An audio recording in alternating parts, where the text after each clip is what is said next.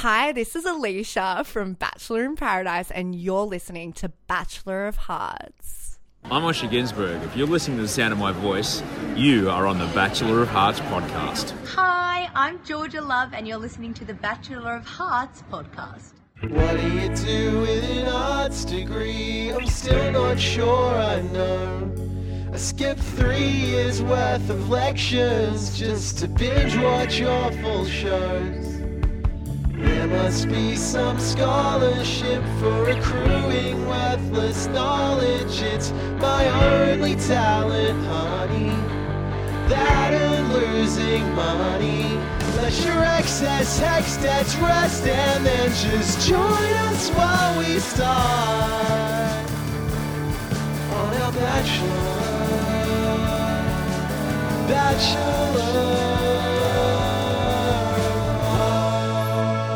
Hello and welcome back to the Bachelor of Hearts podcast, the show that asks the question, is there anything in life that cannot be improved with the addition of Magnum Tubs? Magnum TM. Magnum TM. Sorry, so sorry. I am Magnum TM's Quinn. I thought it was weird that they had like truffle flavor Magnum. Yeah, I don't know where they got that from. It was like a very fancy touch. I heard that it tasted like spiders. Yeah. Like decompressed spiders. Joining me on this journey in life and podcasts, my friend Xavier Rebetsky, Magnum TM Noonan. Hello, TM. And for the very first time on the podcast, please say hello to a very special guest. You might know her from her television appearances on shows such as The Bachelor Season 4 and also The Bachelor in Paradise Season 2. Alicia, Magnum, TM, Aitken, Radburb. Oh, I love Hi. it. What an intro. Thank you so much. Thanks, boys. Thanks for having me. Welcome to our welcome. very good podcast. How the hell are you? I'm fantastic. I'm better for being here. Oh, that's so kind of you to say. What a treat. Like a Magnum is. It's been a bunch of months since we've had you on our TV screens, and I was wondering, can we just do a little like life update up the top for you? How are you? What's going on? How's your life post-Batchy? Oh gosh. I suppose like life is great, obviously. You know, like I'm back in my day job. I pretty much came off Paradise and I went back into my day job, which is politics. We had a federal election, we had a state election. They were both very sad outcomes for where I work, New South Wales Labor. Sad outcomes all around. Generally, yeah. I would argue. Yeah. But you know, still slogging away. 2023 is far off, but I suppose we're aiming towards that. And that's work. Love life is still very single. Not so damaged these days. That's good. That's positive. Yeah. How did you find coming out of the show and readapting to life in that way? It was a lot harder than I expected. I think the biggest difference for me between The Bachelor and Bachelor in Paradise, which is sort of a blessing and a curse, is the fact that I wasn't fucking into Honey Badger. Sorry, anybody who was under the impression. We had a similar thing with our podcast. So weird, yeah. So, and then obviously I did connect with Jules in Paradise, and I think I underestimated how difficult that would be. Probably because I didn't really expect much from the show, and then to have it sort of like fall into your lap, I was really taken aback by. And I wouldn't be being honest if I didn't say that it, like the beginning of this year, was really difficult. Not so much like once the show aired, that was a whole journey in and of itself. Over like the Christmas period when we just come out of filming, that was a dark time for me. But we're all well and good now, and we're single and we're ready to mingle, I guess. Fuck yeah. Very glad to hear. I mean, not the single part. That's not what I'm focusing on. But That things are better. yes. Yeah. So we're here to recap the Bachelor Australia season 7? 7? Episode 7? 7? Yeah. Great, thank you. We were all there. We all watched it. Yep, everyone saw it. I think that we should definitely go through that. What I want to do is sort of like get running commentary from you as like our person on the inside of An this show. expert witness An of expert sorts. witness, yes. Truly. As much as you can say or that you feel compelled to, we are gracious and happy to have you on board with us as we dip into Matt. Max and Zave, like, I will say, I'm out of contract now. So technically I can go for gold. So this could be, like, we could be experiencing some exclusive moments here on That's Bachelor of very Hearts. exciting for That is everyone. incredible. Yeah. Can we talk first about Matt? Because he's the Bachelor this season, and you're someone who had a Bachelor that you really weren't into and probably got a bit of an experience that I don't know if you signed up for. I don't want to put words in your mouth. Oh, okay. So, like, I know where you're going with this. A lot of people, I suppose, imagined, and there were news articles at the time saying, like, all these women are disappointed with the honey badger. From my personal experience, I remember this moment when I was in Canberra Woolies. I was still living in Canberra. Don't hold that against me. The one Woolies in Canberra? Dixon, the best Woolies in Canberra. They've got Magnums there. Magnum TM. Thank you. We're blessed. So I was in Canberra. It was my flight to Sydney to go into the mansion, I guess. And my flight, like, I had to leave for the airport at 1, and I needed to pick up some, like, your supplies. I needed a razor, I needed some deo, standard stuff. So I went to Dixon Woolies, and there'd been all these rumours previously that it was going to be Cam Cranley. Everyone knew, like, I remember Hot that. fireman Cam. hot fireman Cam, and everyone's like, there's the few, like, people, not that I would ever break a confidentiality agreement, but the few people in my life that were aware that I was probably going to be sneaking off for 6 weeks were, like, sending me articles of Pedestrian TV saying, like, Cam Cranley is the Bachelor, like, being like, babe, your husband's so cute.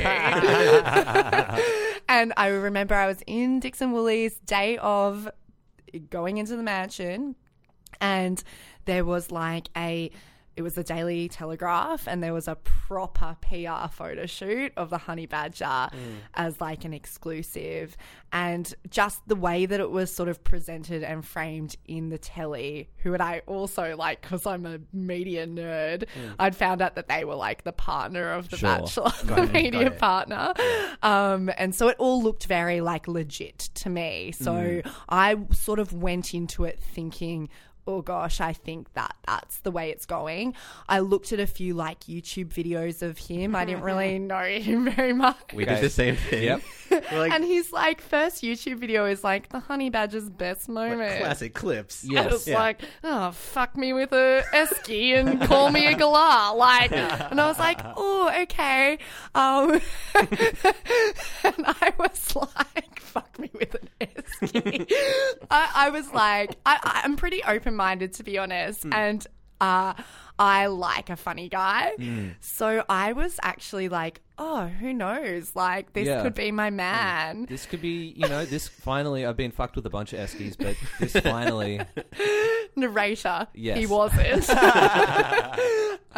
So I suppose moving from Honey Badger to Matt, I'd say that another feeling in our Bachelor mansion was, like, we would always speculate later, putting our producer hats on, that, how we were like, how much more heightened would this drama be if this was a Bachelor that we actually were invested in? Totally. And it was so funny because, and it's funny that these stories have come out. I don't know if you guys read the Daily Mail. I've seen a couple articles on it. Yeah. say a thing or two. I've got a few push notifications coming in. There's like this stuff coming out about Rachel and producers and, maybe a little bit of flirty flirt. And we had, we were an array of crushes on production staff. Certainly. Like, when you because you don't see the Batch that much, so you're like, oh, maybe I'll just make this camera assistant my boyfriend. This is the one for me. Yeah. And Did we find love on And the they're show. all telling you, like, you need to find romance on the show. You're like, great, let me take the lead. give Like, me this soundy. Right. So we would essentially, and we did, like, there were points in the show where we were literally like fighting over like one of at the cocktail parties there's like these sort of contractors that bring you drinks waiters but like, you know, they're a bit removed from production because they're just like ring-ins that they get to like pass around drinks, and we'd be like, we weren't allowed to know their names, so we would just give them random names, like ridiculous ones as well, like Graham, and just be like, Beautiful Graham. we're all in love with Graham. And so I think that was a running theme that we were all like, well, if we were really more invested, the drama just comes because you're like, fuck, like actually I'm really interested in this guy.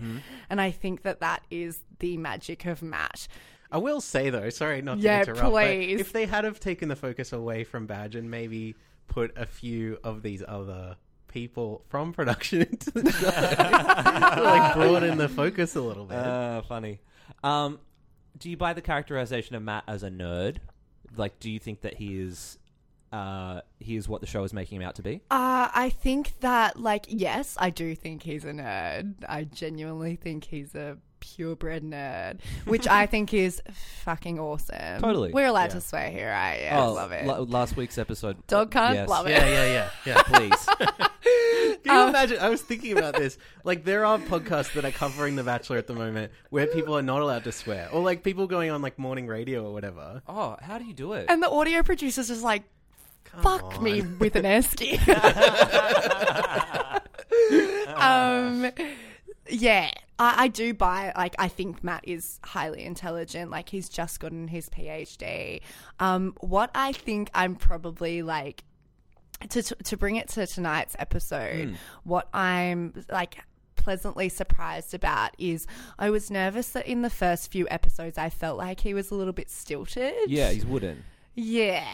And I think he's like a producer's dream because I feel like he's very good at bringing out the personalities of the women, and he's really like given the women space to share who they are without like anyway. But I felt like tonight, particularly within Emma's date, I felt like he really loosened up, and Totally. I feel like he seems more relaxed in front of the cameras now, and I feel like we are seeing more of his personality because just in my fantasy world, I guess, I'm hoping that he's like a little bit more spicy than we're seeing. Yeah. There's an amount of like milquetoast to that man that like it might be like 50 Shades of Beige to a certain extent. Totally, but I feel like that there's actually more to him. There's a guy there, right? Totally. Yeah. And I just think that unfortunately in the climate, you actually sort of have to... It's the role, right? Like, Yes. you have to sand yourself down a bit and present like a pretty approachable and pretty like, you know...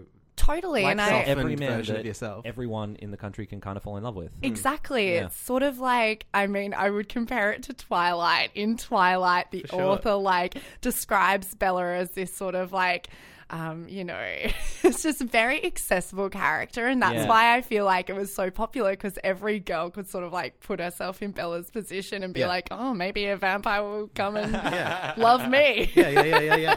And I think that's very Matt. Yeah. I think that like that you mentioned Twilight, but like that's all throughout like anything about like romance novels, or you know, like that dates back so far, because the whole point is that you're meant to be able to put yourself in the shoes of the people there. Yeah, and I think the mark of Matt's success this season might be that like there are women on this show who are vastly different to each other, who are all head over heels for him, and I think that that's exactly what you're saying. Like you can project your life into the like great big empty putty that he represents. turn it around just on this.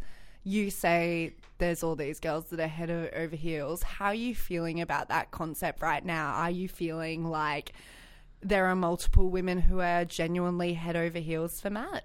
I think that there are multiple women who are like erring towards super interested. Yeah. I would say that, you know, if we're to count down, we would have like Ellie and the Chelsea and Abby and maybe Sagand as well, and Emma. Obviously. Emma. Right? Obviously. Yeah, and maybe Eleanor. I think Yeah. that there are like 6 people who could genuinely be like romantic partners for him in this season, and that's rare. We didn't have that last year, and it's, you know, it's not like the Sophie Monk season where we had to fly in a millionaire halfway through to save the day. Yeah, yeah. Yeah. Do you want to get started on the recap for this episode? Sure. Sorry. Why we are here. We begin with Sagand and Eleanor talk about Abby being manipulative. They suggest that Abby has a game plan and wants to get the strong ones out first, alleging she ousted Monique intentionally because she was a threat. And I have to ask, like, is this the point of intersection between like Darwinism and dating? Do you think? Like, is this survival of the fittest? Where do you come off on Abby's strategy? I would say that, like, I'm going to couch all of my comments during this recap in the fact that I understand that this is an edit. Yeah. I get it. Because I'm very, like, the jury is out on Abby for me. I actually, like, I'm a bit confused within my heart, I would say, because Abby really just reminds me of Romy from my season. Oh, wow, yeah. When I see Abby, I just see Romy. All of Interesting. Romy's mannerisms, her sex appeal, like, Romy's just the sexiest woman that I know, and I feel like Abby has that. Saying that, I think that the edit is definitely presenting her in a way that she is playing a game. Yeah. And I think that, unfortunately, some of the things that she said, it's just like, it really sounds, it's sort of like we're being set up for this situation where she doesn't necessarily want to, like, she wants to win Matt. She doesn't want a relationship Right. with Matt. Yeah, she yeah, wants yeah. to win the Bachelor. Yeah. Yeah. It's like that intersection of, like, because it is a competition that is also a dating show, and it's like, which side of that line do people fall on? That's, yeah. Enter our hero, Osher Ginsburg, who reveals a single date card and a blindfold. The date is for Emma, who says that she hopes the date is hot and steamy on account of the blindfold, and also she wants Matt to know she's very serious about settling down. Can we talk about Emma also? I just want to know how in love you think that she could be at this point. Zave. Well, I mean, she has not really spent a huge amount of time with him up until this episode. But, I mean, I don't know. Because from what I understand, and tell me if this is wrong, like, despite the fact that you may not be spending that much time together, you certainly are getting this image of the person. Yeah, we're up to episode 7 now, so you're, like, pretty deep in the comp. Yeah. And I'd say that, like, for someone like Emma, I imagine that they've had a couple of conversations at cocktail parties, so I'm going to, like, wow, I'm really going deep into it, but probably, like, I'll estimate about 40 minutes of one-on-one convo with him. Yeah. So over the space of what amount of time? I reckon about 5 or 6 weeks. Yeah. So it's like it's not much. I imagine probably from Matt's character, I think that he would be not like slagging off Honey Badger, but yes, slagging off Honey Badger. I felt like Honey Badger, obviously, like it's a very difficult task when you've got so many women and you need to like spend individual attention with each of them. I imagine that Matt would. This is just like me talking. I'm about to segue into like Emma putting him on a pedestal and like putting her fantasy onto him. But 100%. But I think that's what I meant as well. Like, Yeah. despite the fact that you haven't really spent that much time, like the whole situation is built up so that you will create that image. And I mean, like in my fantasy of spending no time with Matt, I imagine he's a pretty upstanding gentleman who I'm imagining he's quite present during the cocktail party situation. He just seems like that He seems that kind of way. guy. Yeah. I'd imagine. Yeah. And so she wouldn't have had much, but like she would have built it up in her mind, and she would have been like, I feel like at this point, like I feel like Emma is the date that Cass was in my season, where actually I think it might be episode for episode. Yeah. It's where you're like, okay, clearly this person's a cane bean. Will they have a fucking breakdown if they don't get this date? Yeah. Because it's an enormous amount of pressure at that point, right? Yeah. Absolutely. And they've found someone who is like ready and willing to come in and fall in love with the Bachelor. I tell you what date this was in my series. It was Rhiannon. Yeah. So do you remember, like Rhiannon said, she had been Rhiannon had been walking around the alpaca field with me just days on end, really and it's hard because you start to question your self-worth. And I think, personally, Rhiannon was somebody who came into the show fairly confident. She looked like slamming on the first night. She was getting quite a lot of attention from him. And yet she didn't end up with a single date until, ep 7. Yeah. And so by that time, her self-esteem was just, by no real, means of, anyone actually doing anything, but by virtue of time, her self-esteem was that whittled down that when she got on the date, she was, so nervous. Yeah. And she was like, do you want to kiss? Yeah, we're on The Bachelor. What do we do? Yeah. What do we- Yeah. Yeah. I don't know. It's one of those weird, intense pressure situations, and you could feel it bubbling up with Emma, even in the confessionals and the talking heads she's been giving about the jealousy that she's feeling for other women, and it was obviously a big relief that you could see on her face as this came along. She arrives at a castle, and Matt is standing out the front in a Hawaiian shirt. Emma says, "This date is already everything I've ever dreamt of." And Because of the shirt? yep. No, that's how I feel when a guy takes me to Chinese noodle house in Haymarket. I'm like, wow, this is everything. I A could not have braised wanted more from eggplant. Everything I've always wanted. And Matt explains that the date will be a sensory deprivation exercise. So they enter the castle to reveal a giant dining table and 6 covered silver platters. In confessional, Matt says he thinks the date will be a good way to know each other quite intimately because it requires a lot of trust. So they're trying different foods. MasterChef's looking for new judges. Totally. Wow, have I watched this before? Because, I think on Bachelor in Paradise Season 2, there was a very similar scene. Yeah. And I don't know why I'm feeling, triggered by this day. Well, it's interesting. I feel like you participated in what was maybe the show's most fun feeding each other date. But it always turns out so uncomfortably. What do you think it is about being in that situation? Is it just the fact that cameras are on you?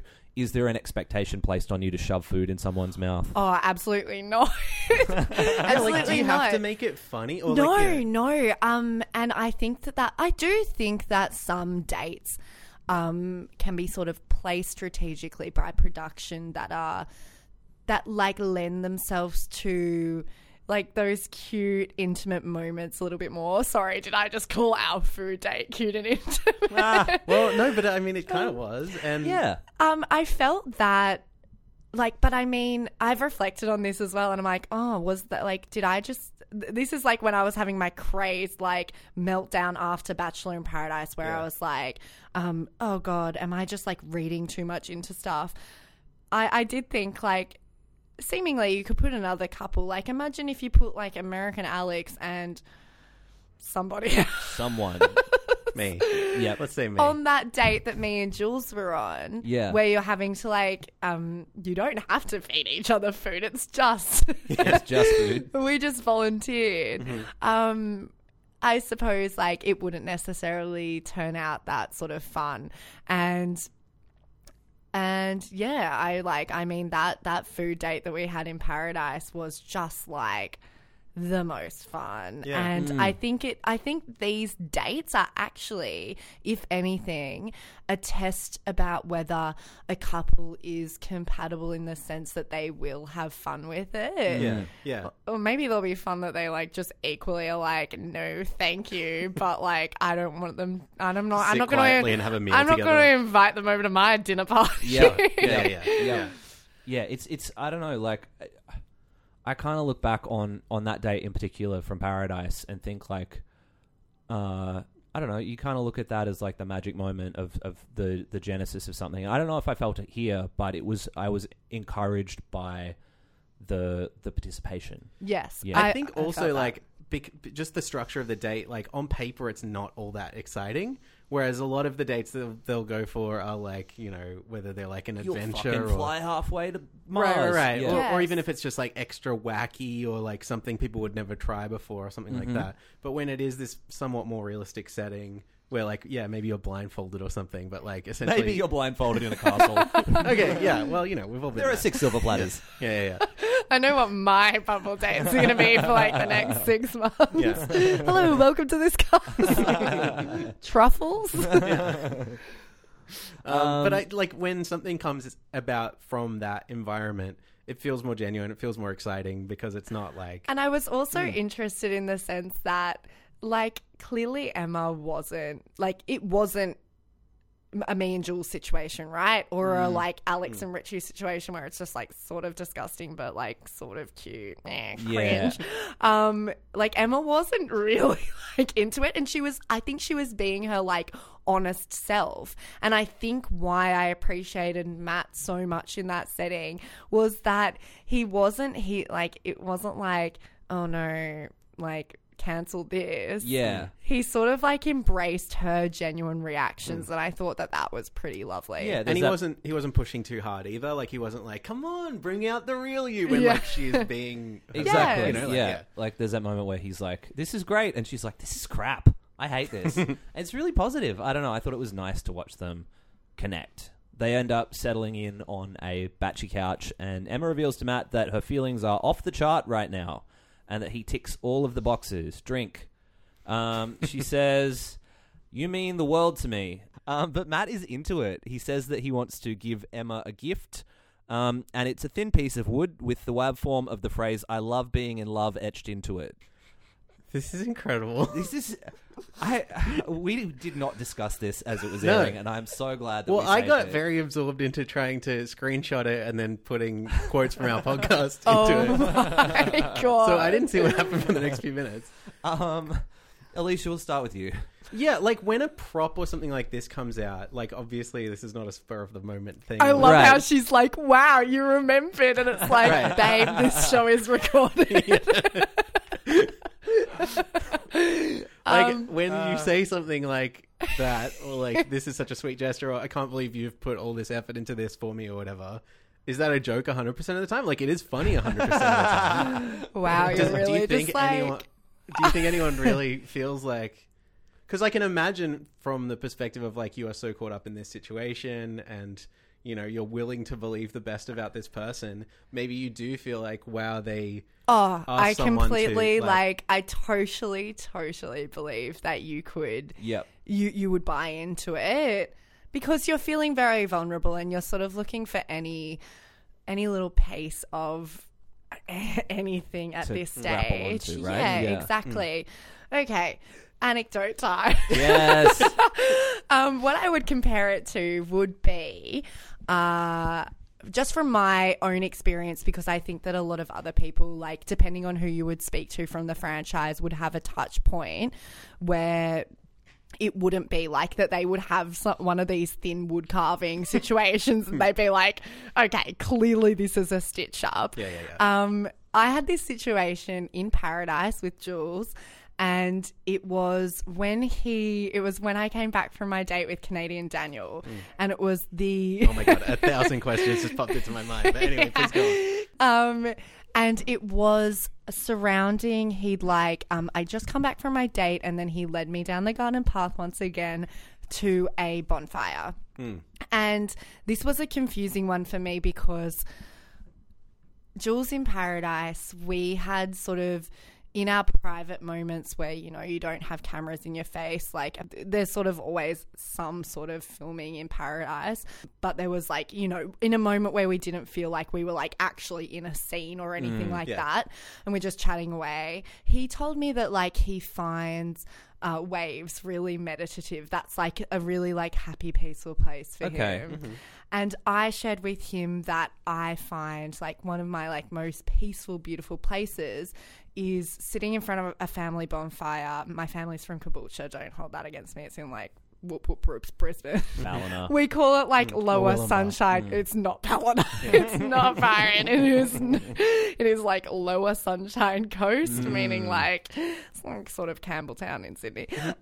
Isn't there a custard song called Caboolture's Feed Lab? Yes, there is. Yeah. Yeah. Sounds great. right. Okay, great. Sounds about right. We have like a family bonfire on our little farm up there, and that's where I feel like most at peace when you see like the sort of flames dancing.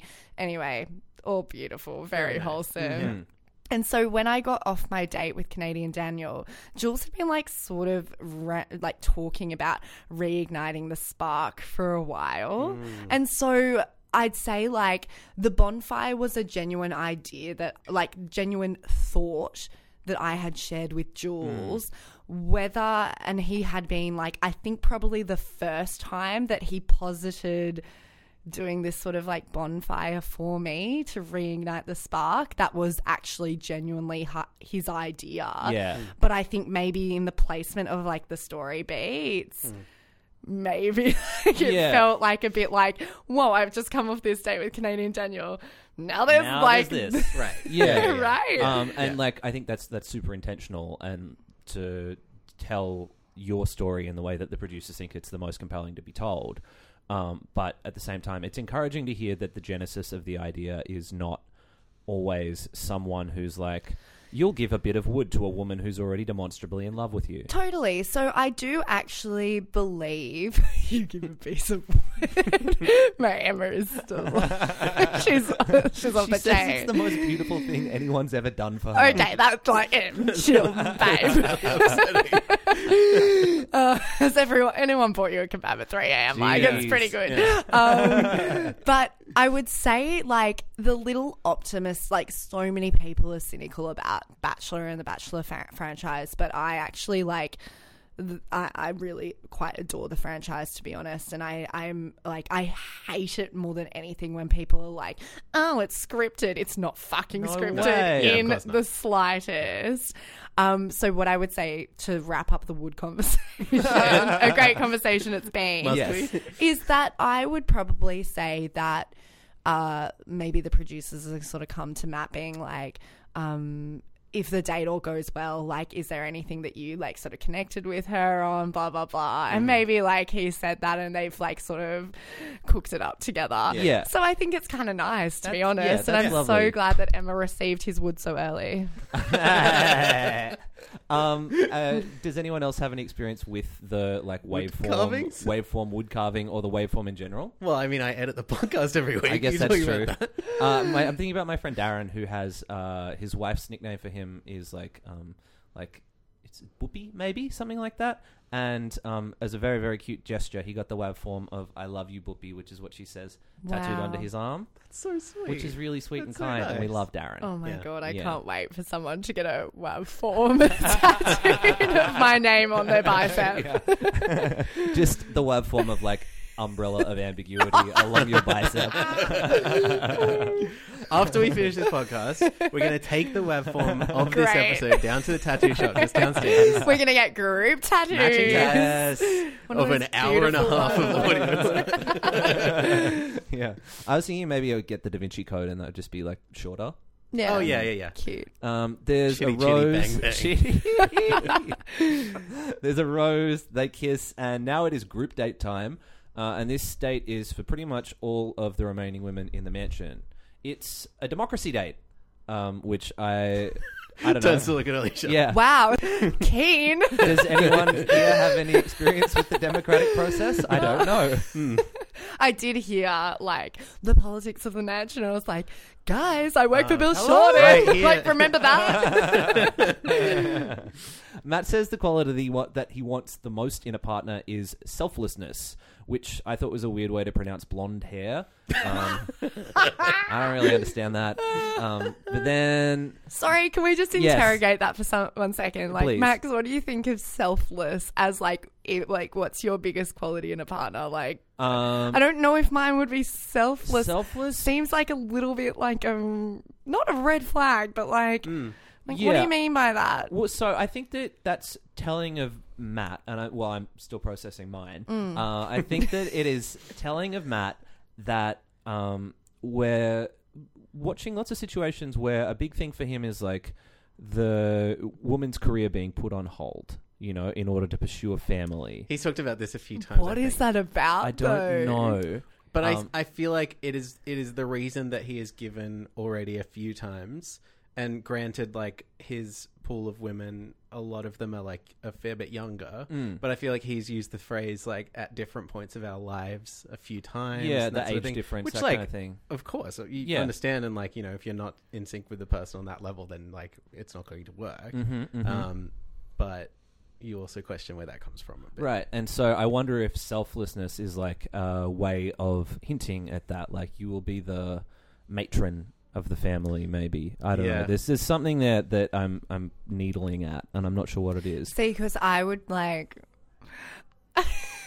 I would prefer like maybe compassion. Totally, Sure. yeah, Like, empathy. Selfless makes me feel a bit uncomfortable. It's Yeah. sort of, I suppose, I think what makes me feel icky about the word selfless is it sort of strips someone of their autonomy a little Right, for bit. sure. Yeah. Because Whereas- straight away you're entering a negotiation. Yes, and Yeah. I think that you can have all that is good about selflessness encaptured in another word like empathy or compassion. Right. Yeah. Yeah, big butt also. Yeah. Yeah. That Definitely really something, captures yeah. everything. Big Yeah. butt and blonde.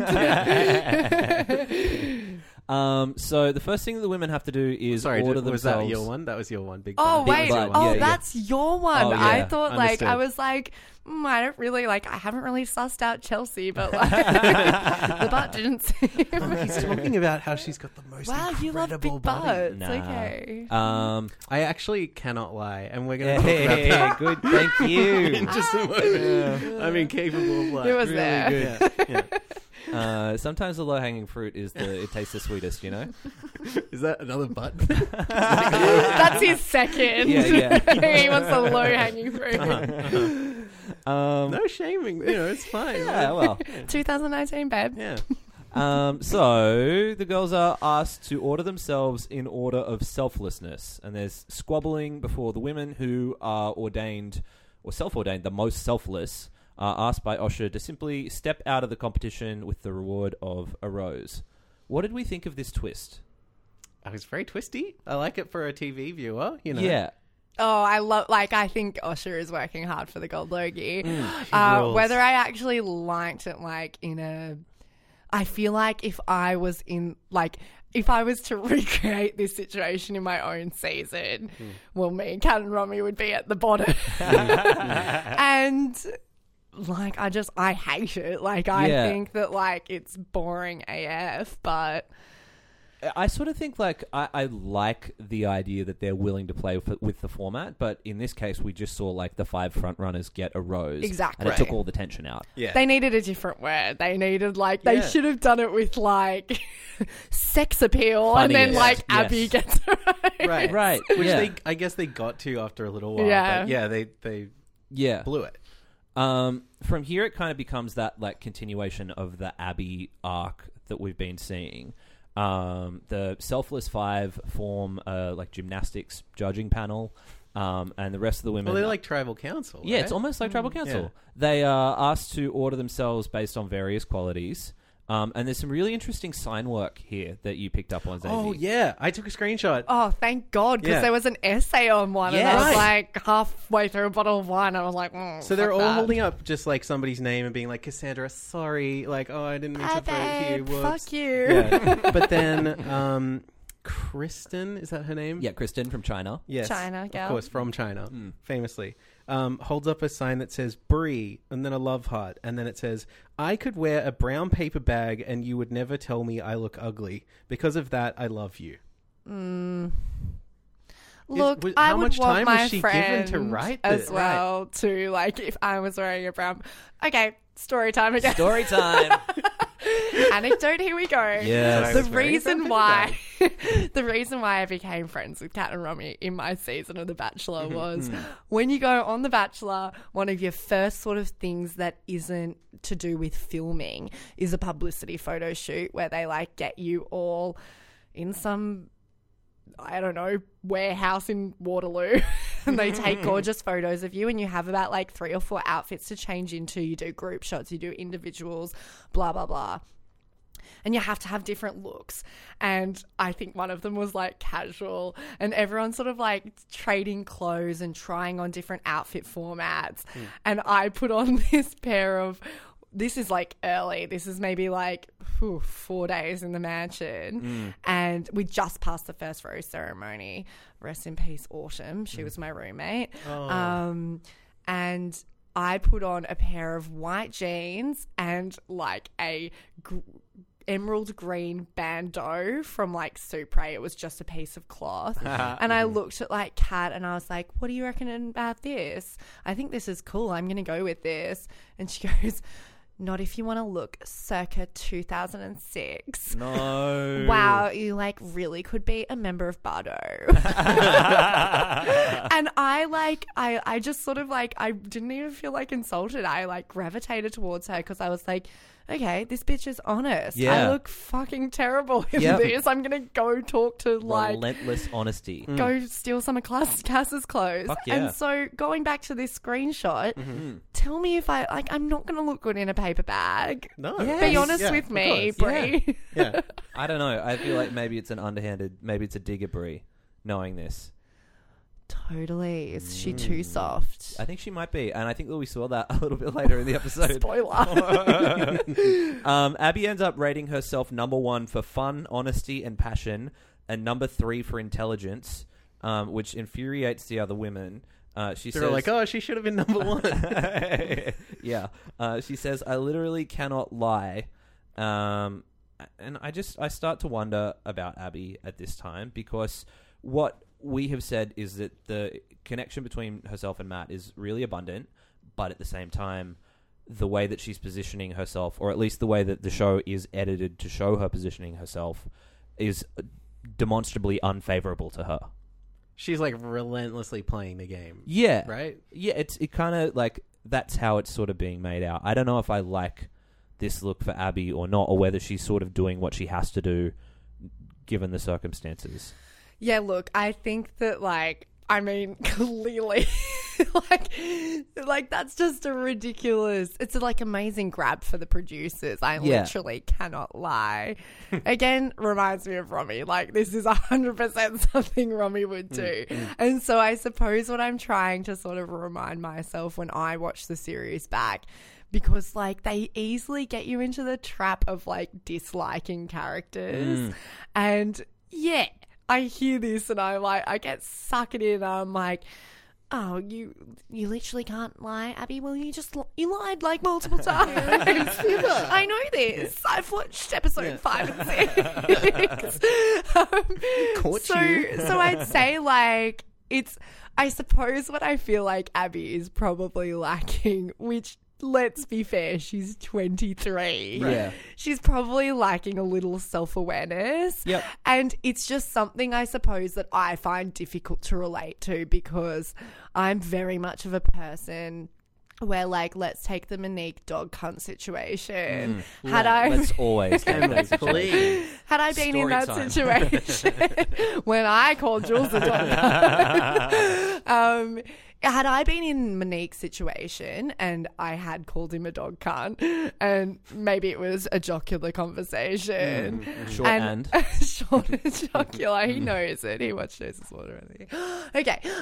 Had I been sitting with Dr. Matt Agnew and he was like, yo, did you call me a dog cunt? I would have probably been like, hey, look, I'm like, so sorry, mate. Like, I was just a bit loose. I was by the pool enjoying myself. And I just said, like, fuck, he hooked up with Sagand. What a dog cunt. Right. I would have been like, oh, Matt, you know they serve alcohol here. I'm like a very apologetic person. And so I can't really relate to these characters where they sort of like try and mask the truth. Right. Yeah. It's sort bizarre of like, to me. It's and it's one-upmanship, and then it's hiding. and Yes.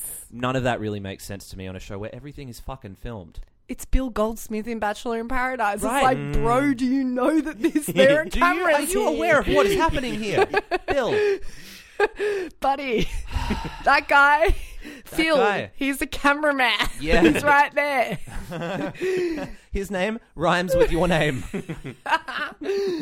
Okay, I want to know a little bit more about etiquette also in these situations. Yes. Because this all stems from a kiss at a cocktail party. Mm-hmm. And we watched the show. You hear these moments where people are like, that's just not on, or, you know, we hear that stuff being said, but they never show like the part where that decision gets made, or like, you know, Right. to what degree is that stuff actually sort of laid out? what, like, how much of it is based on like real life common courtesy? Oh, I think it's completely couched in real life common courtesy. Again, we'd hark back to the Tennille situation, and I have spoken openly about this before. Yeah. Like we saw when like Tennille is, I suppose where the conflict came to a head that night, and for like veteran viewers of The Bachelor of last season, they will remember that Tennille sort of like used these candles to name me, Kat, and Romy as the naughty girls in the house and push us to one side. It was a beautiful moment. I think like James Anthony from Punky like made us explode in a fire. It was great. Beautiful. Yeah. Shout out James Anthony. And essentially in that episode, it all focused on like Romy riling Tennille up, and Romy being the person to be like, you said that you thought it was like you would never like kiss on a first date, and now you're coming back and you're like going like blow for blow when you're describing it to girls in the house, when in fact it really was like a group of girls who were sort of perturbed by how Tennille had described her date with Nick. Yeah.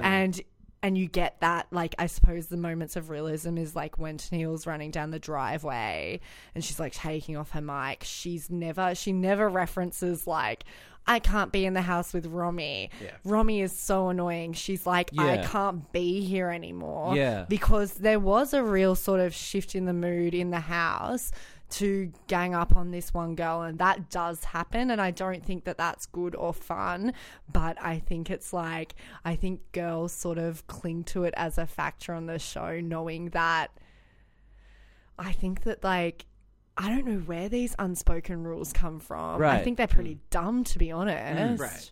I mean, in this environment, like, you can't play by the rules that you have in your usual life, right? That's kind of it. And I guess it's sort of like entirely natural that in a room full of, 20 people, there would be some that you gravitate to more than others. And it's just interesting to hear about how real those feelings of like violations and injustice are, like, were there times, do you feel like, when you were in either of your seasons watching this happen and feeling like, no, this is wrong? Not really. I was sort of, I suppose, in Paradise, I actually felt like I was almost shielded a little bit from seeing like what would I say when like Jules took Tennille on a date, I was actually like, I think I was in my room or something like that, and I was actually, I don't know if it was perfect timing or whether it was like a bit of a hand of the producers, but that was a situation where I was actually not sort of present. And I think that would be probably like, I remember when like watching it back and Jules like takes Tennille on this mini date. I think had I seen that physically in Paradise happen, I don't think like backing myself, I don't think that I like would have lost my shit, I guess. I don't think I'd be like punching walls like some of our friends. I think probably more of the risk would be that had I seen that, I would have like just really cut Jules off, as you would in the real world, right? If you know that a guy, like if I'm texting a guy and then like by some like means I see him, like let's say I see him comment on some girl's Instagram and it's like quite intimate, not that this is a real life situation, but I've like made it on the fly. Anecdote time. I imagine that like if I'd seen that, I might reflect on like my relationship with the dude and be like, actually, like maybe I'm just like gonna pause this and move on. Totally. And so I think that I mean, Bachelor is so different to Bachelor in Paradise. So I think that like the only thing that I think would be like completely legit in The Bachelor to be like, that is just crossing the line, would be like, see, I find it more of a uncomfortable situation. Not that it's crossing the line.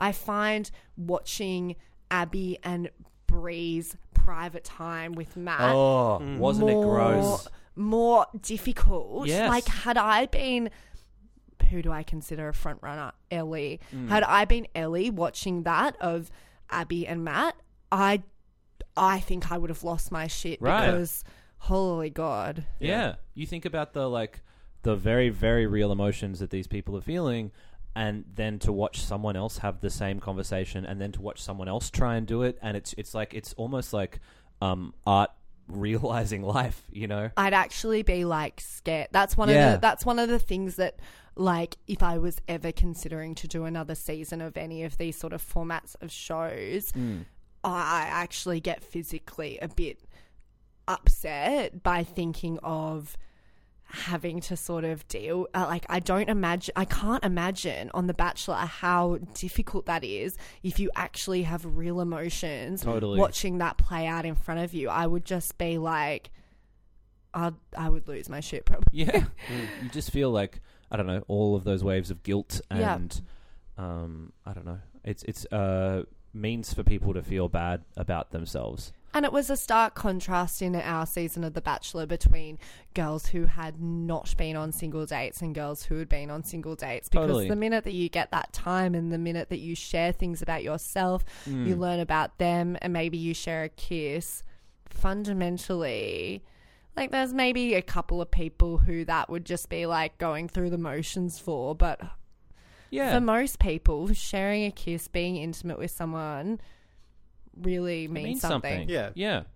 Is it difficult for you to watch the show back now? Having been on to... So difficult. I think that it was more difficult at the beginning. I actually dropped off a little bit towards I dropped off EPs 4, 5 and 6. Yeah. I was just having weird emotions about it. Now I've sort of over the weekend I came back and I sat down and I gave it a go and I watched all of them, and now I feel better. I feel sort of on top of those emotions. I don't really know. You know what I think it was? And I did actually share this with the girls, meaning Kat, Rom and Rhiannon, who are the girls that I still talk to regularly. Out of both of the seasons, they would be my regular sort of quad, I guess. Quad. That's what we go. That's what the kids are calling it. Yeah, we don't say squad, we say quad. Oh God, I'm a fucking nerd. Quad goals, Alicia. Quad goals. Oh my gosh. Okay. So they're the girls that I talk to on a regular basis, and I was trying to work through these emotions, as I imagine they are, and a lot of girls in our season are probably trying to work through. And I try and be pretty open and honest with this stuff, because I don't really see any point in trying to mask how this stuff actually makes you feel. Yeah. I would say that weirdly it brought back a lot of feelings of oh God, what's the word? Inferiority. Yeah. Because I feel and we were sort of discussing this earlier at the beginning of the chat when we weren't recording, but I was sharing with you guys that I feel pretty on top of the format these days. I can pretty much read who you sort of and people who watch the show very regularly can probably pick up on it too, but I pretty much feel I know who are going to be the top 4, and I can see that characterization, and it's pretty deliberate. And I suppose the feelings that it brought back for me was this inferiority complex that why wasn't, it's not even necessarily about The Bachelor, it's why wasn't I cast as one of these golden girls, I guess. Yeah, and that's really hard as well, because Paradise is an entirely different beast, because you sort of get to play to an archetype but also be more of yourself, I would guess. But coming onto this show as someone who accepts a role that is different to the golden girl role is without projecting too much, that's fucking hard. That's hard shit. Definitely. And I feel I almost felt I, at stages, particularly when we were off the show, I embraced the archetypes, and I sort of this sounds bad, I guess, but I almost was lockstep with Kat and Romy a little bit, knowing that if I played into the archetypes a little bit more, potentially Paradise could be something on the horizon. Yes. And thus I would be granted the opportunity to share my full personality. Right. Which obviously it worked that way. So like, not saying I'm like some genius political strategist. But, like, I did work for Bill Shorten. But it's The true. Bachelor. Prime I mean, Minister. like, people approach this in different ways and have like different goals to come from it. You know, Rachel on the very first night, as she's walking in with her friend is talking to Matt, and she's like, "Oh, my friend's stealing my screen time." You know, like there are very, very different and clear objectives that people approach this show with, and I think that accepting your lot to a certain extent, especially in a season where your bachelor is a dud, and then moving on to Paradise where you've been able to like diversify your portfolio, if we're to talk about it in a really gross way. I'm also invested in Woolworths. That one specifically in Canberra, yeah. I get, like, how much of a sense do you get of where everyone else stands? Like, because, That's a great question. Yeah, like, you know, there are these archetypes that you can recognize watching the show, and you get a sense for the structure of it and where everyone falls into it. Like, there's going to be some villain, and there's going to be, you know, this sort of thing.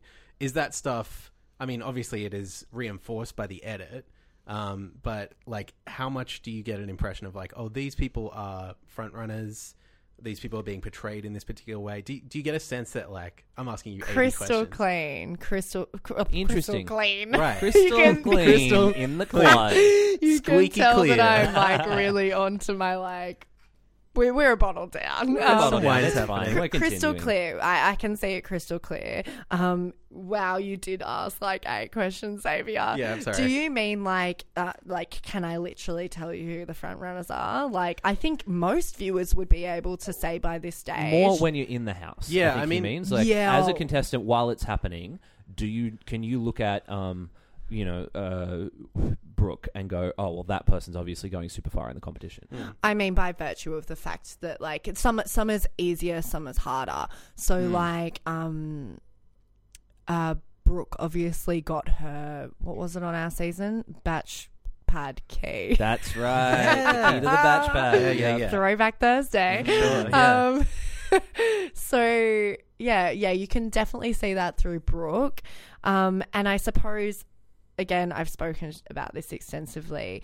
You can sort of, as an individual, I feel like I'm a Survivor now, individual player. As a participant in the show, you can definitely sense a shift in where, okay, let's say you've been there for a couple of weeks and you notice that your questions are shifting off questions about the honey badger to questions about the other women. Sure. Yeah. That's a clear indicator that like, and so like I remember in the mansion I would occasionally like in the back half where I like clearly knew, like I came out of the mansion and I sat down with my best friend who was my housemate at the time, Hannah, who appeared on Bachelor in Paradise. Yes, Hannah.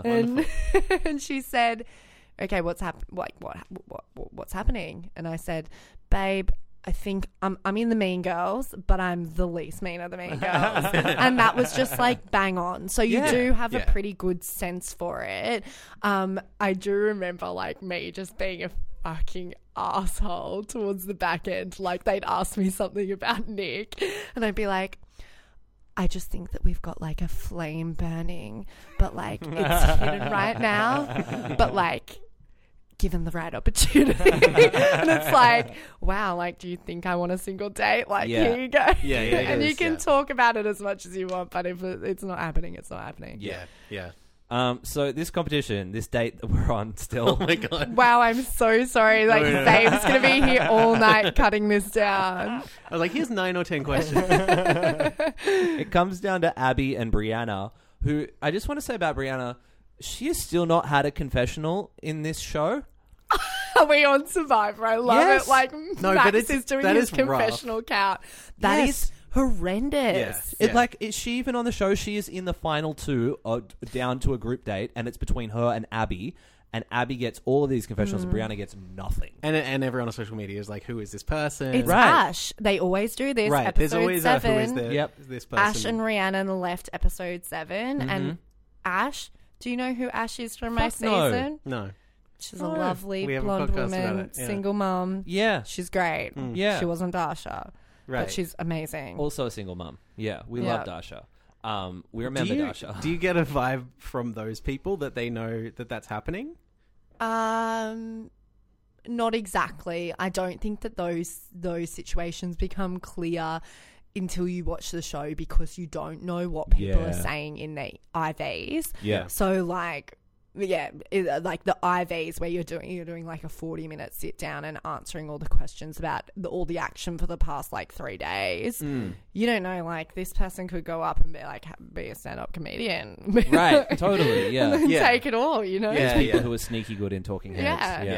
Yeah. So it comes to this situation where Bree and Abby read letters to Matt about their prospective relationships with him, which is like grossly unfair because Abby has one and Bree just doesn't at this point.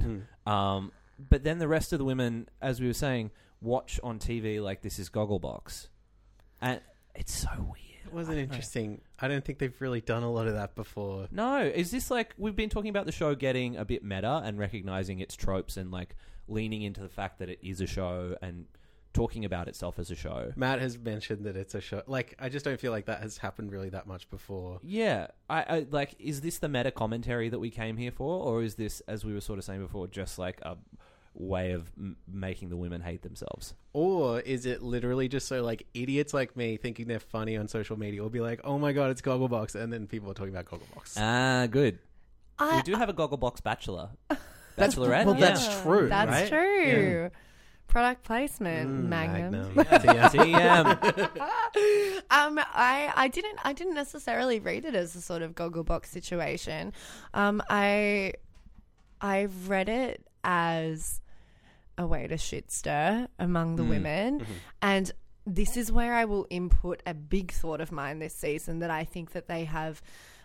If I was the producer for Bachelor, if I was to watch back previous seasons and think, how could I heighten all of these emotions? How could I make this more dramatic? In a very simple way, it is by giving a smaller amount of women more time with him from the get-go. Yeah. Because it allows more women to become actually invested in him, thus more Right. drama. Yeah. And I think that that's what you're seeing with Abby.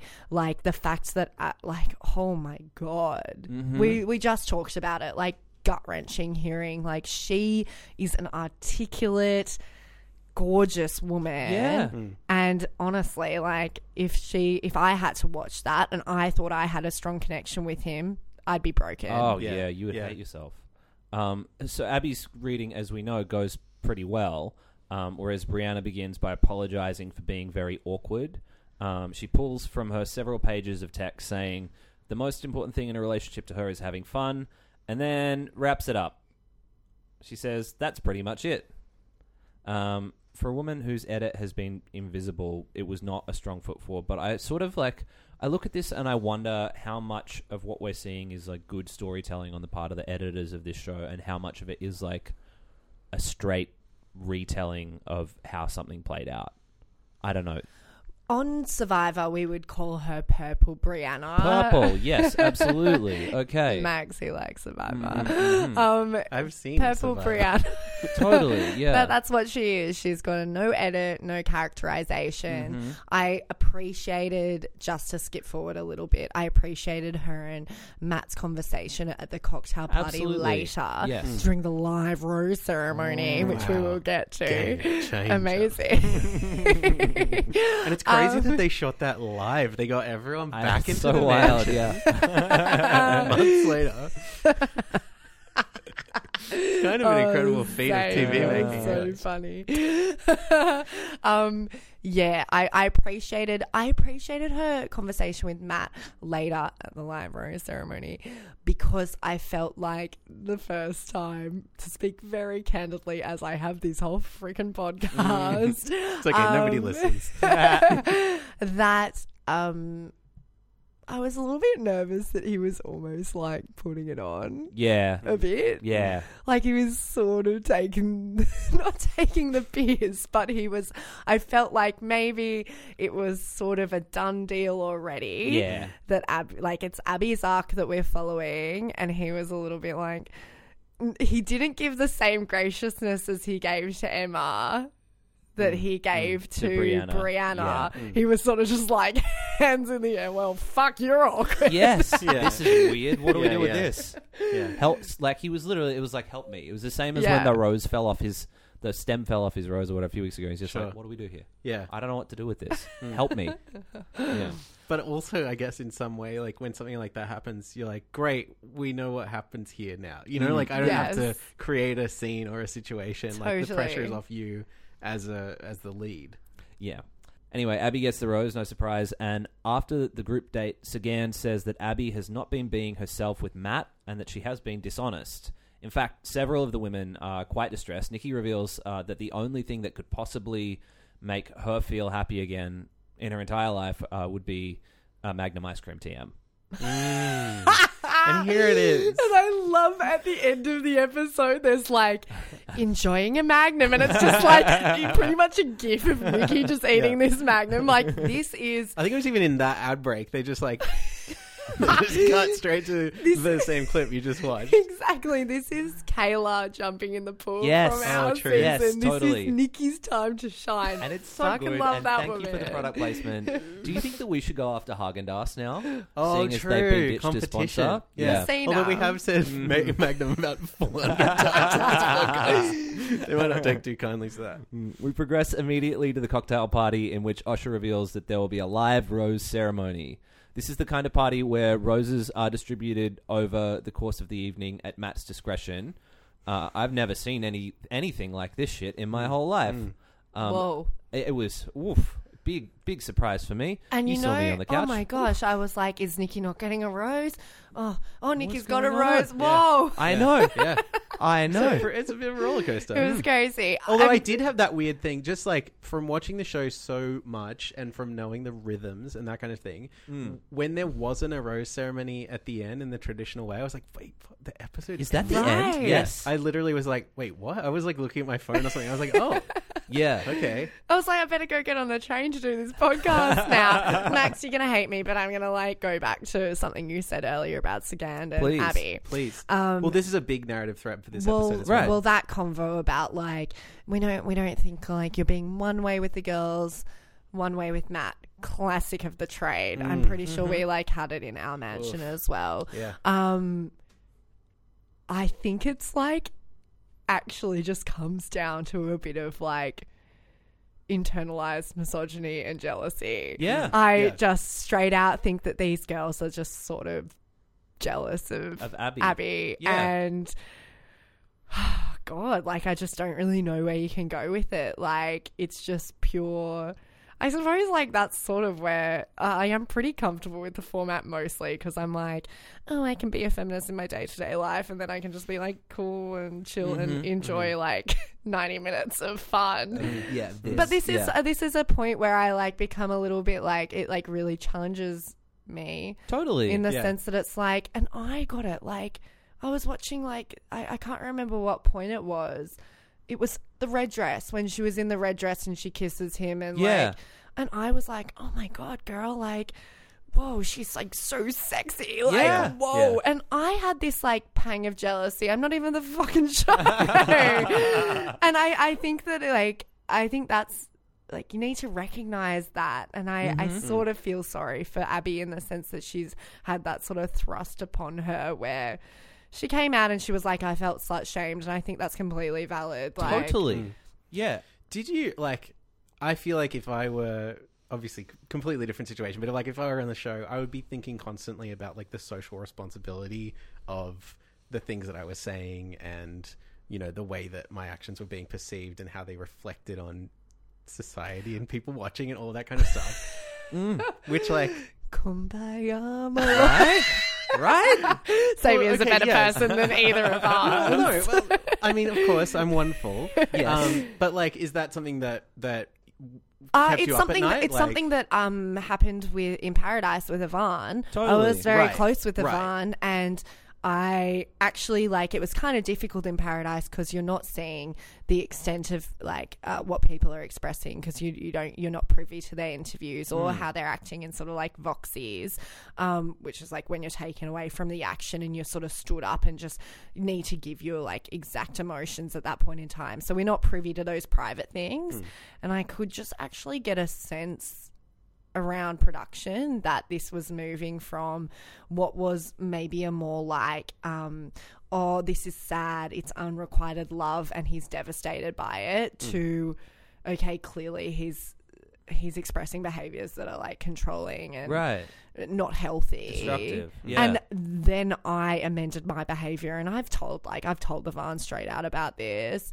Like I felt the need to amend my behavior because I was nervous that if he sort of had like a strong female woman who's involved in politics, almost like being a sympathizer or like Right. apologizing for his actions and comforting him through it, I was nervous that it wouldn't come through on the show that those actions are unacceptable. Yes. Yeah. And it did. And, maybe that's credit to you for stepping back and for the other people on the show who are privy to this behavior, and particularly for Tenniel, who dealt with it in like a really, I don't know, like she was very, very straightforward about it, and I kind of admired that about Completely. yeah, the way that all played out. I don't know, is one of those weird things where I think that the more distance you put in between yourself and him, I imagine that it would feel like you're damned if you do and damned if you don't, right? Because on the one hand, you're here in a situation with this person who's behaving in a volatile way, and oh fuck, how do I? You don't want to be that person who's like, oh, I'm worried about the edit. I'm running away and abandoning you. Yes. But at the same time, at the you're same kind of time, worried about the edit. I'm kind of worried about the edit Yeah. because I'm like, well, I'm like, these actions are actually like, it's difficult because you're not seeing the full extent of stuff, but you're sort of like hearing bits and pieces, and you're feeling like you're building up to scenes. Like scenes is maybe the wrong word. Moments in Paradise that are going to like it's reaching a sort of boiling point. And you're like, this is not good behavior. This is not what we need to be. And so I think actually a lot of people sort of were viewing that thinking, why aren't more people stepping in, blah, blah, blah. I actually think that the Paradise community actually dealt with it in a pretty good way for the knowledge that we had at hand. Yeah. And it's not in the interest of the like editors or whatever to show people stepping in and resolving the situation, in a peaceful manner. right. Yeah. There's no show if that. Right. Yeah. Everyone being eloquent and darting around it and working out the nicest way to Being do like, this to not embarrass Yvonne, this man. let's sit down and watch the Gillette ad to learn about toxic masculinity in Australia. So yeah, it's at this point that Sagan decides that she will be the next to die on the hill of Abby. She says that Abby is a compulsive liar and confronts Abby by saying, "Let's be honest, I feel like you're not being truthful." And we know that Abby cannot be untruthful. She cannot. She cannot said tell a that lie. already. She's not capable. Abby repeats this to Sagan, trying to explain herself. And off to the side, I really like this. We were shown all of these like definitely spliced in shots of Nikki, Mary, and Nicole reacting to what could have been like any kind of stimulus.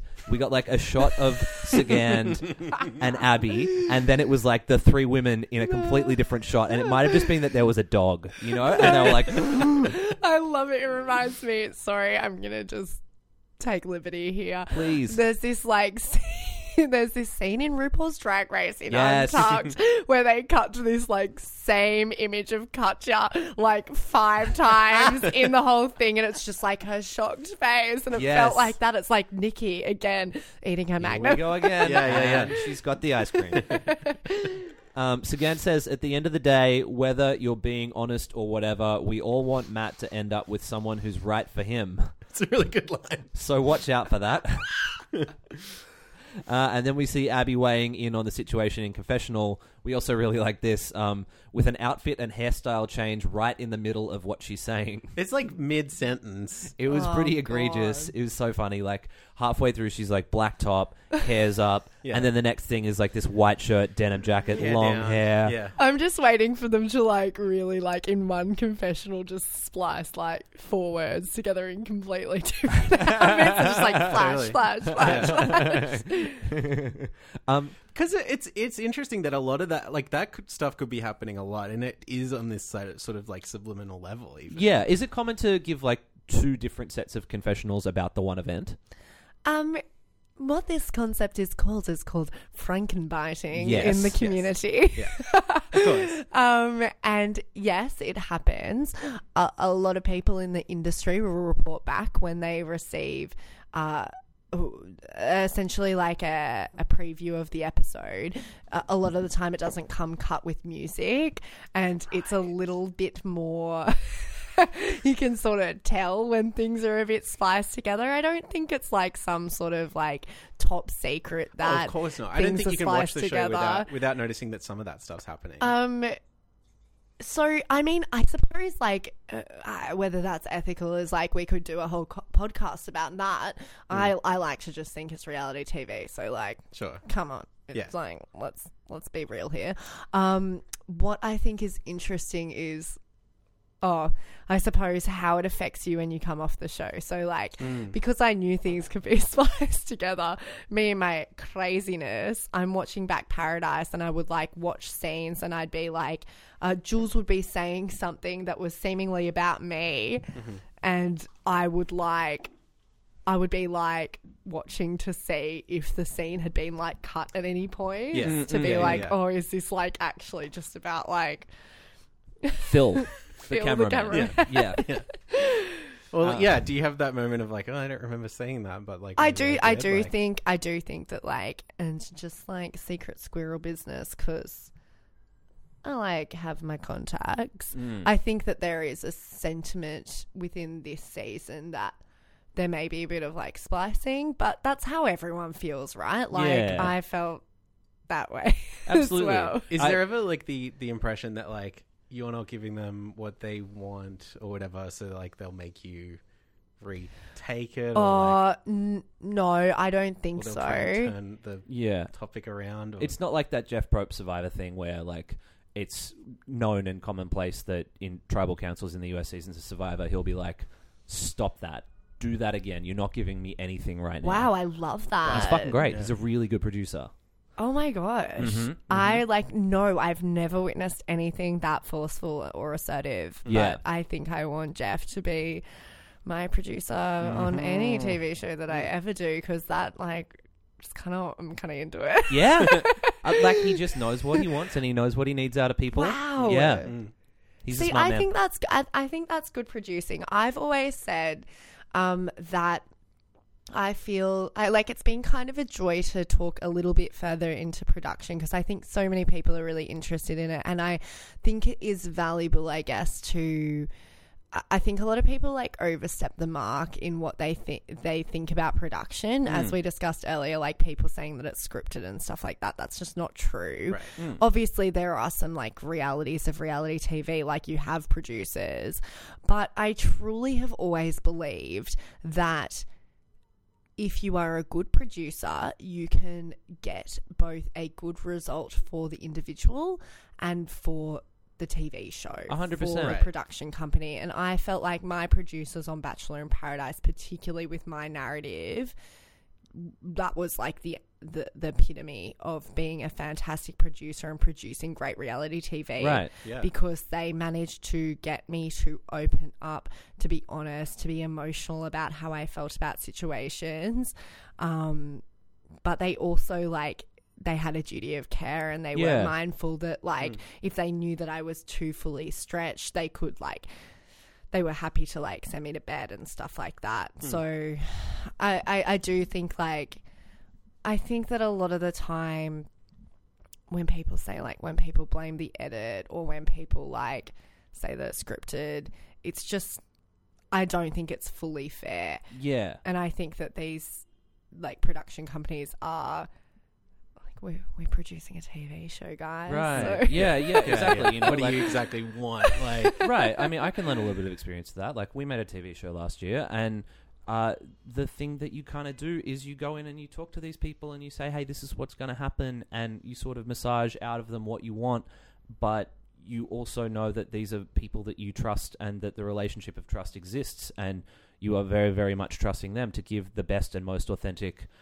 representation of themselves that they can. Totally. And Yeah. it's like, and a producer wouldn't be doing their job well if they lost that trust. Like, that's 100%. completely their job. So like, you can see, like, some of my favorite moments through this series have been when you've seen someone's confessional and you can almost see at the end where they're like, playing with the producer a little bit. Yes. They'll like say a comment and then they'll like break into how they like truly feel. They'll like become a bit more short and jocular. Yes. Yep. And great. those are my favorite moments. Yeah. I can definitely relate as well as like a producer of the world's best podcast. Totally. Well, we have developed a lot of trust and Xavier is going to be cutting for hours. So out of all of this, Nicole, Sagand, Rachel, Mary, and Cass all get a rose, leaving only the very vulnerable Nikki and Brianna without a rose. Nikki is pulled aside and she struggles a little at first, fumbling with her words before finally accessing her emotions and saying that she really hopes Matt will be her life partner. I really like this for Nikki. It's like a good moment for Nikki. yeah. Except for the sex. Except then she was like, hopefully we could have some pretty good sex along the way, thumbs up. What? Oh. I know that's how I like my first Tinder dates go. Yep. Yep. And we should have some great sex along the way. Also, yes, exactly right. It's the arm swing. Yeah, I know. Thumbs Thank up. you for. Yes. I like did the arm swing in studio, and I'm like, no one at home can see it. Finally, we hear a one-sentence confessional from Brianna. It's essentially, "I am nervous." Before she's taken away by Matt to a Batchy couch. The strings are ominous, and Purple Brie says that she is not good at expressing emotions, and also saying that she doesn't have long-term goals in terms of her relationship timeline. She doesn't think past a week ahead. That's rough. And she does what she wants to do, which fucking good on her. Yeah. It's great. Maybe, I don't know, maybe The Bachelor wasn't the right She's show. not. Yeah. Matt's live-in wife. That's right. Right, Yes. right. Yeah, this person isn't going to move in with Matt and abandon her career so that he can go off and work at the bank. Is that how we feel about Matt? Because you're really ruining my fantasy. No, right now, I don't. I like- don't genuinely feel that But way I about do, Matt. But on I some feel level, there's- yes. I think watching that, I was like, she's kind of talking herself out of it. Yeah. Like, I feel like she must know that she's not a front runner. and Oh, I she must totally, know that like- she's not vibing it really. Oh, Yeah. you're completely correct. I'm just like, I'm still work processing the idea of Matt like needing someone to mop his floor. It's selfless behaviour, babe. Yeah. I'm not going to make you come and tidy up the batch pad, but if you did, So that's it for Brie, who is sent home. But not for Nikki, who receives a rose and is so thrilled that she gets to stay with the other women. she's over the moon. She's It's, like, over the moon. beautiful. I love Yeah. her. Yeah. She's great. We close with another confessional from Sagand. This is the second episode in a row where we get this really ominous Sagand confessional fun. about Abby. It's I brilliant. really like Sagand.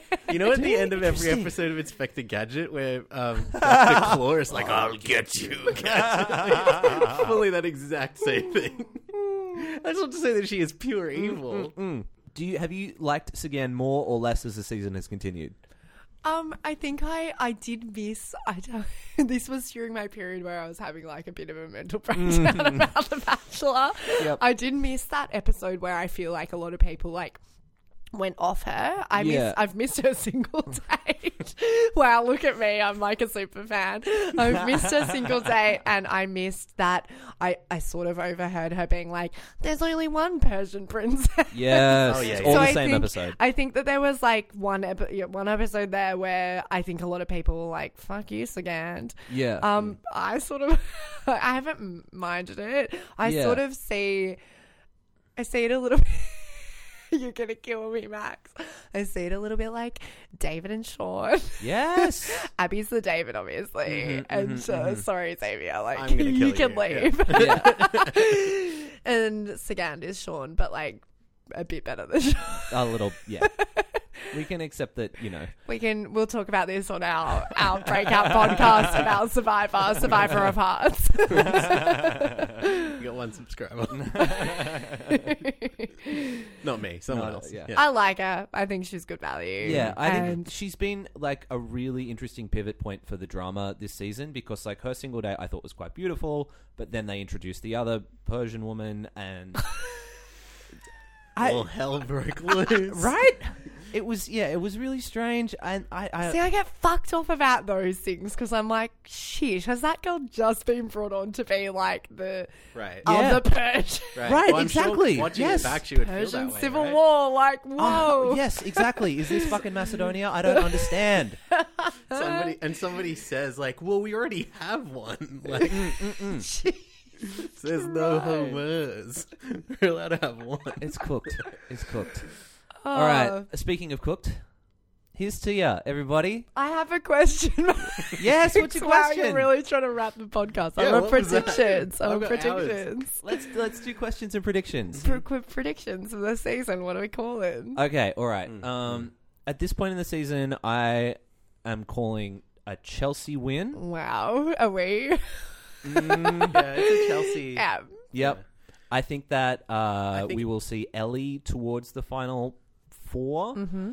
I think Ellie's gonna get a like just friends type of thing. Wow. I think. Save, that is heartbreaking. It Well, is. I mean, I don't like that, but you know, She'll get the Tara edit, right?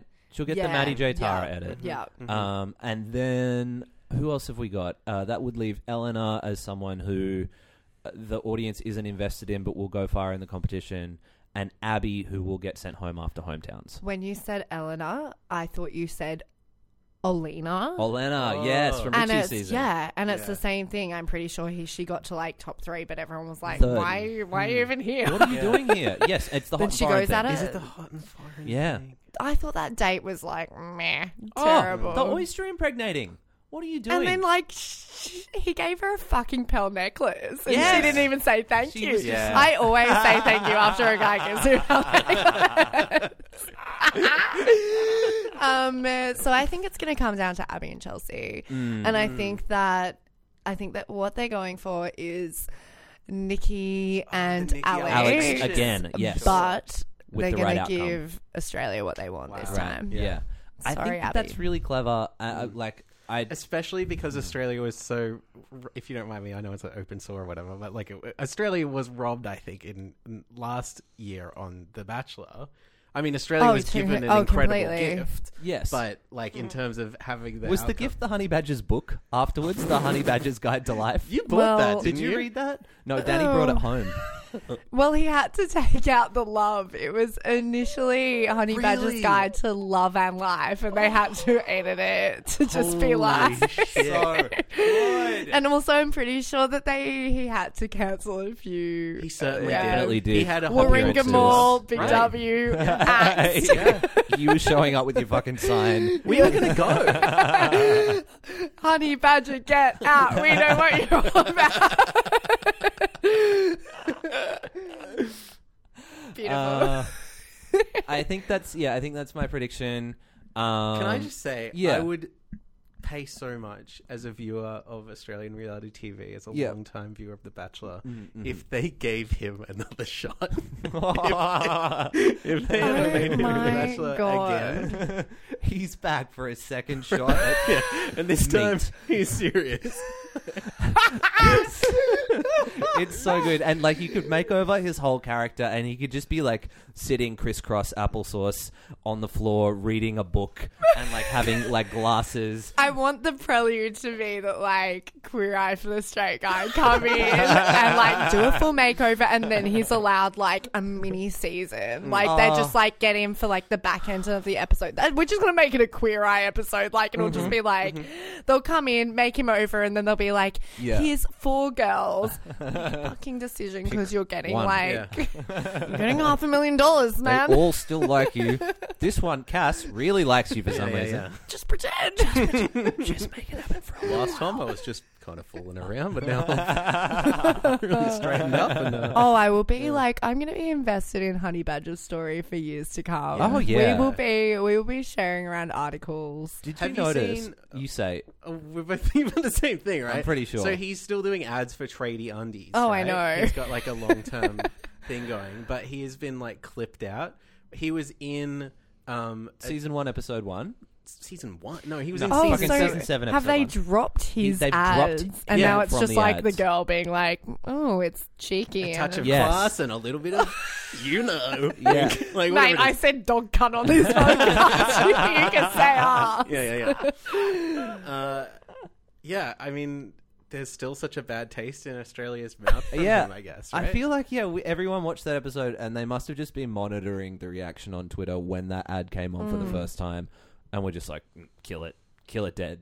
See, I'm so intrigued by that because I thought that maybe they would be like, any publicity is good publicity. Well, I think probably that's what they thought. And then the publicity was real bad. But the thing is, like, they could have made that into something really special. Totally. They could have turned it into an incredible campaign. Oh my god, they should have been like, I didn't choose anyone, but you should choose Tradie Undies. Right. Oh my God. Yeah. Yes. Wow, am I? Yes, I'm marketing. freelancing right now. Write me the check, Tradie. Now do Magnum. Love Amanda. Jared's walking off with a broken heart down the beach. Nikki's Magnum. like, Magnum? See, I think like I sort of appreciate that they've just done it so like straight out because Right, it's like right. I Not think trying it's to good hide for the it. brand. It's like no one would be talking. Like I remember in my season it was Blistex, and there were a few That's like right. Oh, yeah. there are a few like Sophie's like putting Blistex on in the mirror. I've got a date coming up. I've got to Well, like make sure I'm hydrated. Yeah. But I love like explicit SponCon. It's great. Yeah. I think the more of that, the better. Like, especially with Blistex, what are you gonna do with that, and how are you gonna make it subtle? Do you know what I mean? Like, I hate it's chap. in terms of the pairing, like it is so on the nose that well, Yes, on the lips, on the lips. you really have to play into it. Yeah.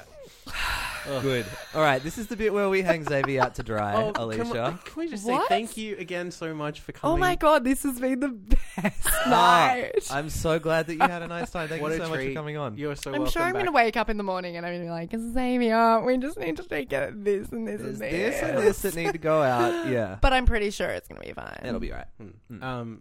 You're yeah, welcome well, back anytime, please. Let's take like who are we dragging? Didn't you say? Who are we taking down? I thought that you said that we were coming up to a special segment. Oh yeah. So Oh, basically, what right. happens here is that you and I, Oh, we really good. hang Xavier out to dry here. Oh, good. We're because- hanging Xavier out to Yeah, dry. Yeah, Good. what happens is that Xavier has to outro the podcast and do all of the maintenance. Yeah. all And we, Oh, Yeah, so you yeah. mean realistically this whole section this is whole like section terrible. is just, yeah. But it's great, though, because ready, go. So, I mean, like, obviously, it's probably abundantly clear at this point that we did come here to make friends.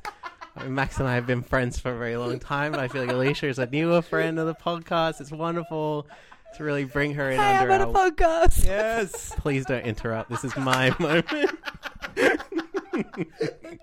So if you'd like to be our friend, just like Max and Alicia, please follow us along on BOH Pod. We're on Instagram. We're on Twitter. We're on Facebook. Should we get a TikTok? Weigh in. All right. Shout out to Magnum. Tell Magnum we sent you. And what else? You know, I hope you're doing well. Don't drink too much. Everything in moderation. Gamble responsibly. It's good advice. Do you have any advice for our listeners? Go on the Bachelor. You should You do get it. Everyone to. do You it. should. If you need help, DM me. You know, I My applied. Instagram's at Alicia Garappa. Great, that's Oh, good. true, we need yeah. things to plug. Good, we're plugging it. Tell everyone about the stair climb that you're doing. Oh, God, I'm gonna see Jules, guys. It's the Ah. whole thing. Doing this stair climb, it's for charity. It's for Giant Steps Autism. Fucking great charity. Very serious as well. And I've raised $1,000. Fuck, amazing. yes, that's so good. Because Congratulations. people are fucking awesome. And Ivan is coming to do it with me as well. Cool. And James Trewethi from Bachelor in Paradise and a whole host of your favourites. All your favourites climbing steps. And we're climbing steps. Can you think of anything better than being in an enclosed space for 1,500 steps with that guy that you used to be on love with? On love. On love. I was In on love love with- with the man HBO from series. my quad. Wait, no, Netflix. On national TV. It's great. It's charming. It's beautiful. I can think of one thing better. It's Escalator, but I'm very lazy. Oh, we've very already lazy. done that. We did the lift at the promo shoot where I didn't know he was coming. Oh, that's And that was positive the for you. first time that I saw him since Paradise, and it was very much like. Wait, did someone set that up? Like, did someone spring that on you, or you don't have to potentially. hang someone out to But dry? it was for Giant Seb's autism. Of course. He knew that I was going to be there, but I didn't know that he was going to be there. And I had sort of this is bad, New South Wales Labor, I'm sorry. I'd walked into work. I'd committed to doing this promo shoot at 9:30 at Centrepoint Tower, and I literally work a few blocks away. So I walked into work at 9 o'clock and I was like, hey guys, I'm here getting ready to start the day, doing lots of work. And then I pack a little Woolies bag full of my activewear that I needed for the shoot. I run up to Centrepoint Tower and then I go to the toilet, change. I don't have my glasses on. So I run out. I'm late for the shoot, so I'm trying to meet the PR girl. Got all these bags on me, and then this guy's just manically waving at me, and I'm like, "Oh, I'm so sorry, I don't have my I don't know who glasses." you are. And he's like, "It's Jules." No. And so we was Of all the staircases in all the I world. know, of all the staircases. So that was amicable. It was nice. It was a bit awkward, but. Well, now Will you get to do be- it again this weekend. I'm gonna fucking beat him. Better. I think that's a good thing, embarrassing your ex in physical competition. I think that's a good. And documenting it for the internet. I think that's a great thing to do. Yeah, why not? Yeah. You So- know what? We're all about retribution here on the Bachelor Parts podcast. That's what it all boils down to. I love that Xavier's trying to do this outro and we're like, This is great. It gives me enough time to remember the stuff that I would normally say. Please take the time now to say goodbye. I guess we already did. Yep. What else? Goodbye. We love you. Bye. Take care. We love you. Bye Goodbye. again. Bye.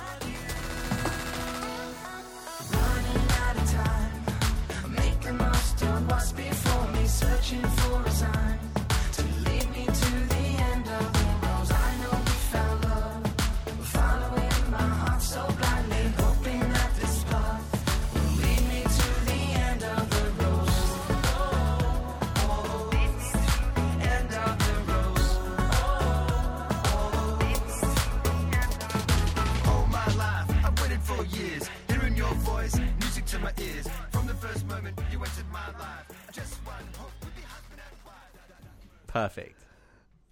Wait, I want one more. If you want to do a take where you say it's the best podcast in history, Yeah. or maybe you say it's the only podcast in history, that would also be great. No, I can't do that because I tell you, I've got a turf war happening. Oh my goodness! That bitch are really angry at me. Oh, really? Yeah. Those guys are pretty good. Yeah, they're good. I'm Yeah. so sorry. But you know what? They're the fucking new kids on the block. We're the OGs, so. Okay. You really didn't take that well. Okay, whatever, Xavier. I was just getting back into my mind. Okay. Whew. Hey, it's Alicia from Bachelor in Paradise, and you're listening to Bachelor of Hearts, one of the best Bachelor podcasts. Mwah. That's the one, we got it. Okay. Hey, it's Alicia from Bachelor in Paradise. You're listening to Bachelor of Hearts, a great Bachelor recap podcast. I'm laughing, but it's not a joke. Mwah. I'm laughing, but it's not a joke. Incredible. Hey, I'm Alicia. You're listening to Bachelor of Hearts. They're not dog. Beep. Quality content. Topical.